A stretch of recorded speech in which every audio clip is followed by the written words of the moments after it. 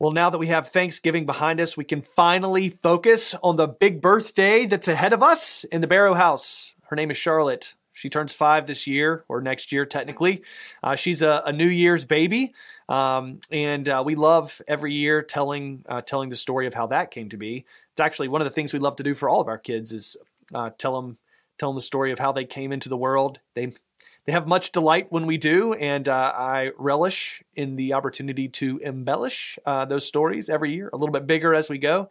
Charlotte wasn't actually due until January the 7th, but we thought we'd try to sneak her in under the wire. And so on New Year's Eve, while all of our friends were out partying without us, we went to the hospital to bring forth life, and they went to my house to eat my brisket. That's basically how that went down. They sent some really lovely pictures, which was awesome. I took a lovely picture, which was awesome. In between contractions, the ball dropped, in New York, and I made Chambliss take a picture of me. It took me about 20 seconds to convince her to do that. So it's not a picture at midnight. It's a picture at midnight and 20 seconds, but who's counting? And that's where we spent the night.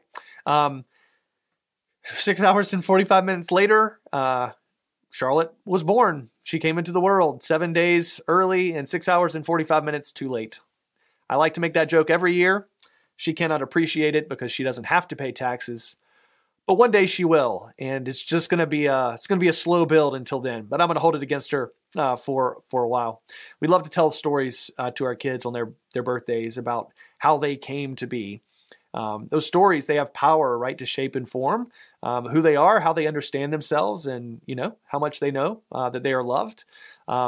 Interestingly enough, those stories often give way to other stories, not just stories of how they came to be, but stories of how those who came before them came to be. It's always an interesting thing how those get held together. We were going to baptize Charlotte pretty early on, but we moved churches that year. We moved to Fuquay that summer, so we just kind of put it off until we got our feet settled here. We had penciled it in for March of 2020. So about a year after that, when we were back worshiping in person, we had a chance to celebrate at our 11:15 worship service with some of our dearest and closest friends. And sitting in the congregation was a person that up until that point I only knew of as Margaret. But now she's a cousin Margaret because she noticed that Charlotte's middle name was Aiken, spelled the correct way, and that she too spelled it the correct way. It was her mother's maiden name. And so she wondered if there was some connection there. And sure enough, we have some common ancestry not too far up the old family tree. And so we had a chance to get together and hang out and swap stories and genealogies and over a bowl of hummus to look at lots of pictures of gravestones, which is apparently what we do now in our older age. And they had a chance to talk to my granddad, who just turned 99 this year, and share stories of people that he knew in real life that we only had read about in history books, right? So it's fun, these stories, right? These stories, how we came to be and those who came before us. We call them our roots. And these stories, they have a power about them, right, to give us our identity. Some of the stories that we tell are inspiring. Some of the stories that we tell are embarrassing. But they're all a part of telling us kind of who and whose we are, right? They shape and they form us. They give us a place in the world. Well, we tell the story of another birthday also, if you were thinking about it, coming up at the end of December. We call that birthday Christmas. It's Jesus' birthday.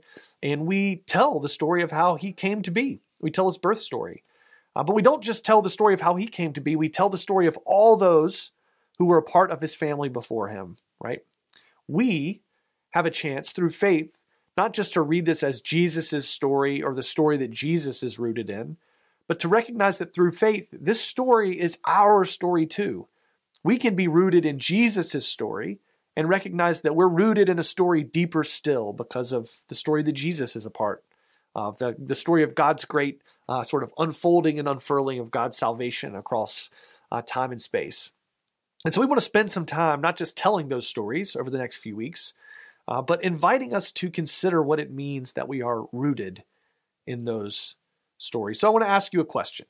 What are you rooted in? What stories do you find yourself rooted in? Jesus is rooted in a bigger story, and if he is, then so are we. A story that roots us in the promise of God's presence and God's provision. We'll talk about that today. story that roots us in hope, the prophets sang about, of God's rescue and redemption, roots us in a story of love, the love of God, covenant that God made with God's people all throughout time, but specifically the love that we see in the work and the person of Jesus Christ, whose birth we celebrate and sing about. What are you rooted in? What story? This isn't, I think, just a theological excursus for us. I actually believe that this has real power to shape and form who we are and how we live and move and work, how we respond in the world that we're in. Paul, who is a writer in the New Testament, a pastor in the early church, I think he kind of makes the same claim. He's writing to some of his friends in a town called Ephesus, and in chapter 3 of his letter, he prays for them. The beginning of his prayer says, "For this reason, I bow my knees," right, in prayer, "before the Father," so he's naming God as parent, "from whom every family in heaven and on earth takes its name," right? This is a rooted prayer that he's praying. And then he kind of doubles down on that a few sentences later.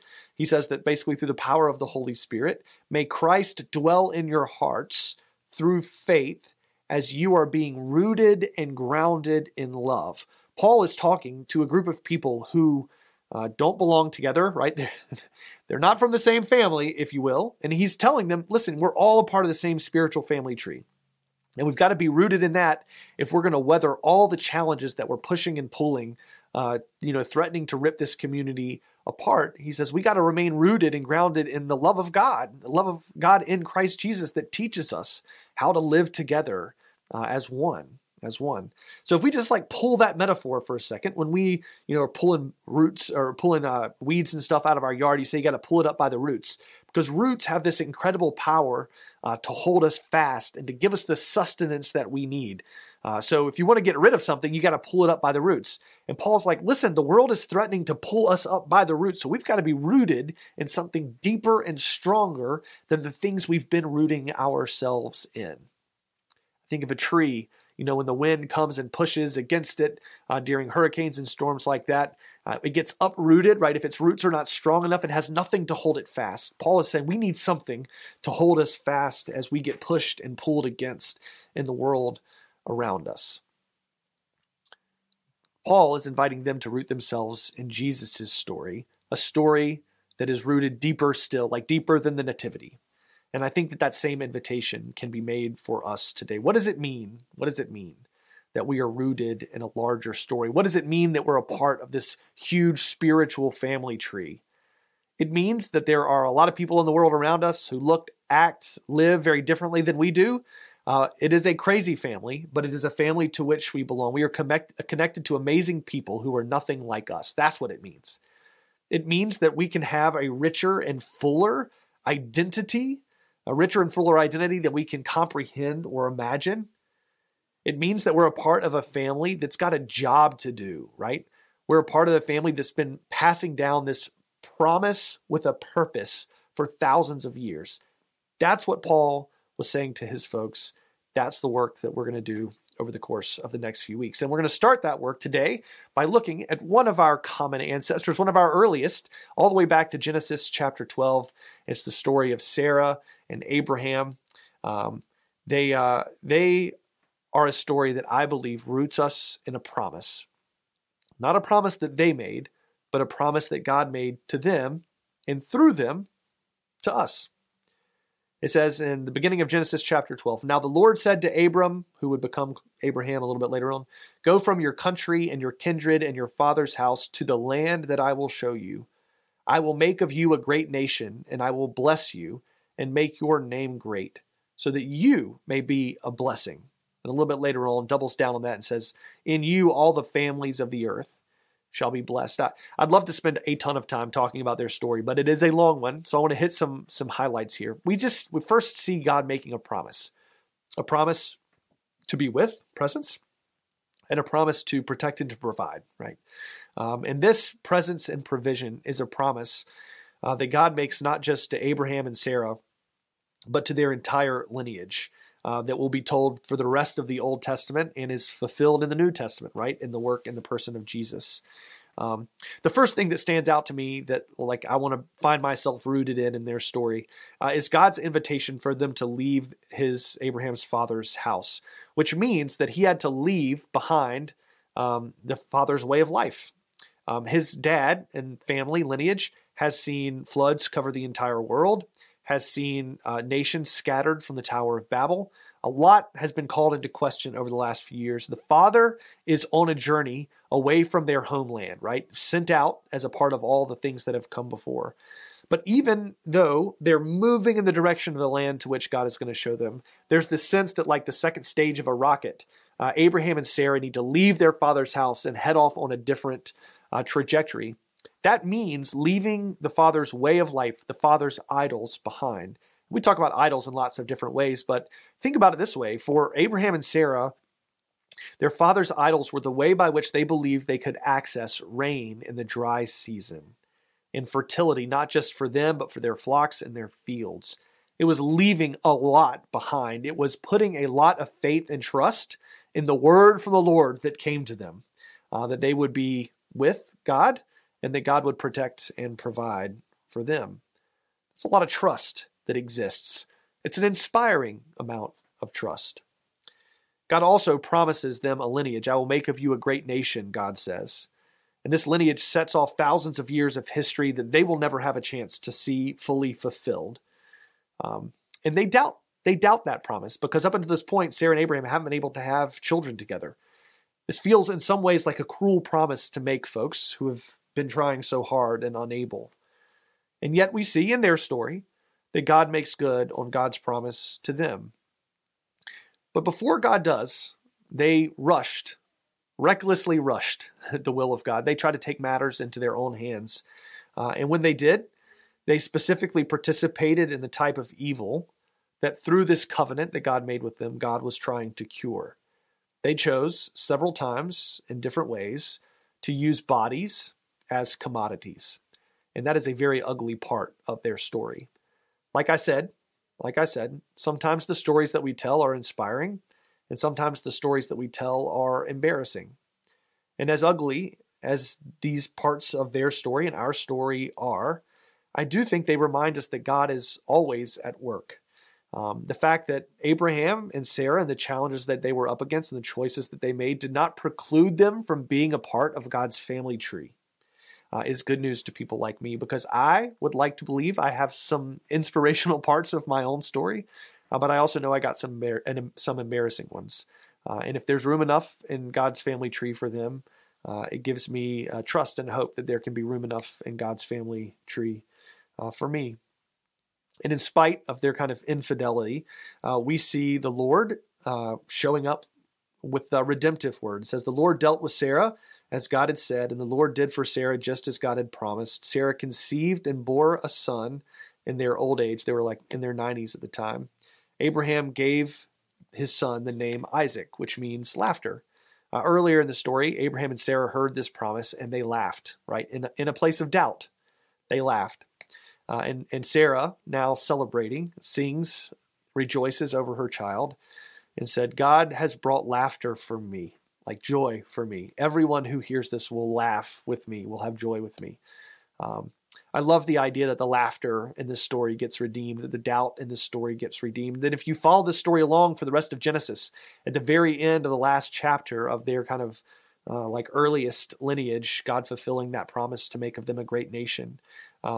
Their son, Isaac, his grandson, proclaims, even though you intended to do me harm, he's talking to his brothers here, even though you intended to do me harm, God has intended it for good in order to save the lives of a numerous people, just as God is doing today. I love this idea that just what we intended for evil, God intends for good. And I say that to suggest that God redeemed even the ugly parts. And that doesn't make the ugly parts okay.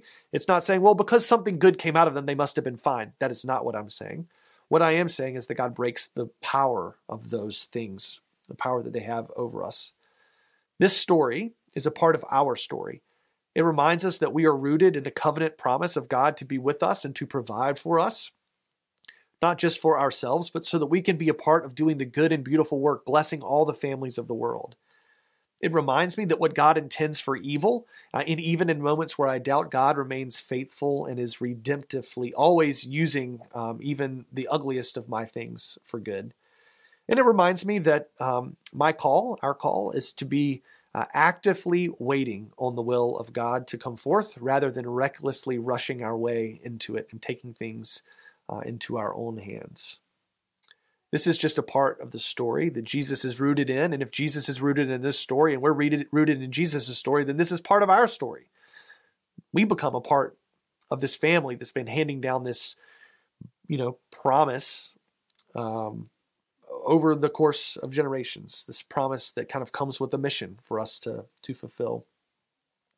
When we find ourselves rooted in something, particularly when we're rooted in even if we're rooted in the wrong things, I guess. When we find ourselves rooted in something, those roots not only hold us fast, but they feed us what we need to respond when we're pressed up against.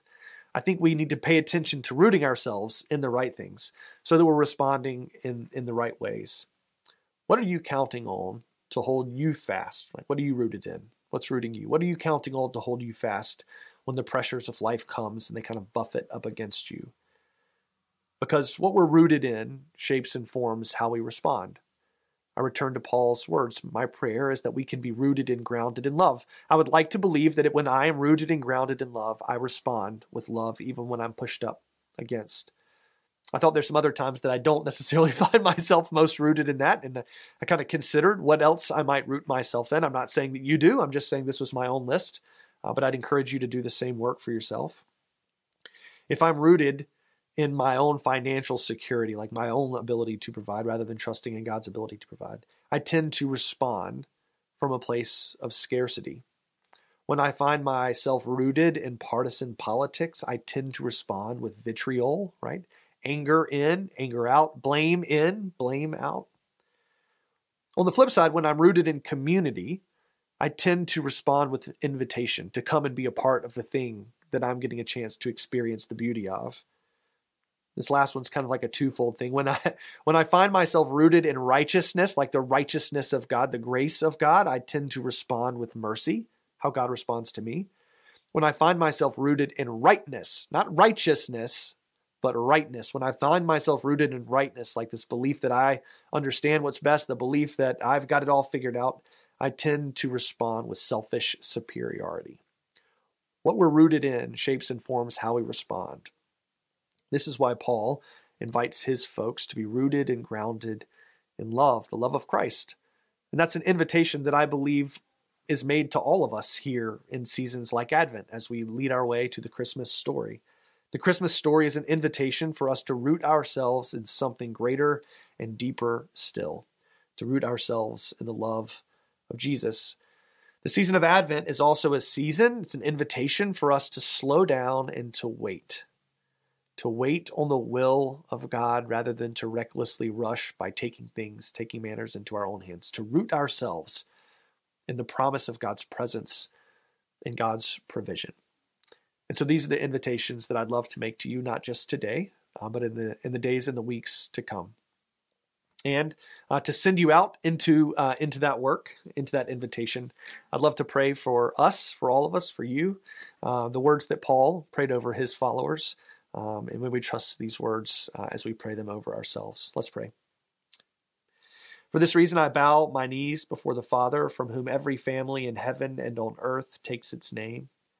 I pray that according to the riches of God's glory, God may grant that you are strengthened in your inner being with power through his Spirit, and that Christ may dwell in your hearts through faith as you are being rooted and grounded in love. I pray that you may have the power to comprehend, to understand with all the saints what is the breadth and the length and the height and the depth of this love, and to know the love of Christ that surpasses knowledge, so that you may be filled with all the fullness of God. Amen. Well, it's been great to worship with you together during this time. We'd love to invite you to come and join us for worship in person or online, live on Sunday mornings or throughout the week. You can find more information about our worship times or worship with us online at fvumc.org. And while you're there, You can find plenty of ways to connect with us, whether that's connecting in sort of an opportunity for community around here or serving the greater Fuquay community around us. So we'd love to invite you to join us for those. If this is a resource that provides you spiritual sustenance and you'd like to partner with us in making it possible for everyone else, while you're there, at the top right-hand corner, there's a button that says Give, or you can go to fvumc.org/give and make a gift there that makes the mission and ministry of this place possible. We're so thankful for everyone who partners with us to do just that. Listen, it's been great. It's been great to be together with you in this moment, and we look forward to worshiping again with you real soon. We'll see you then.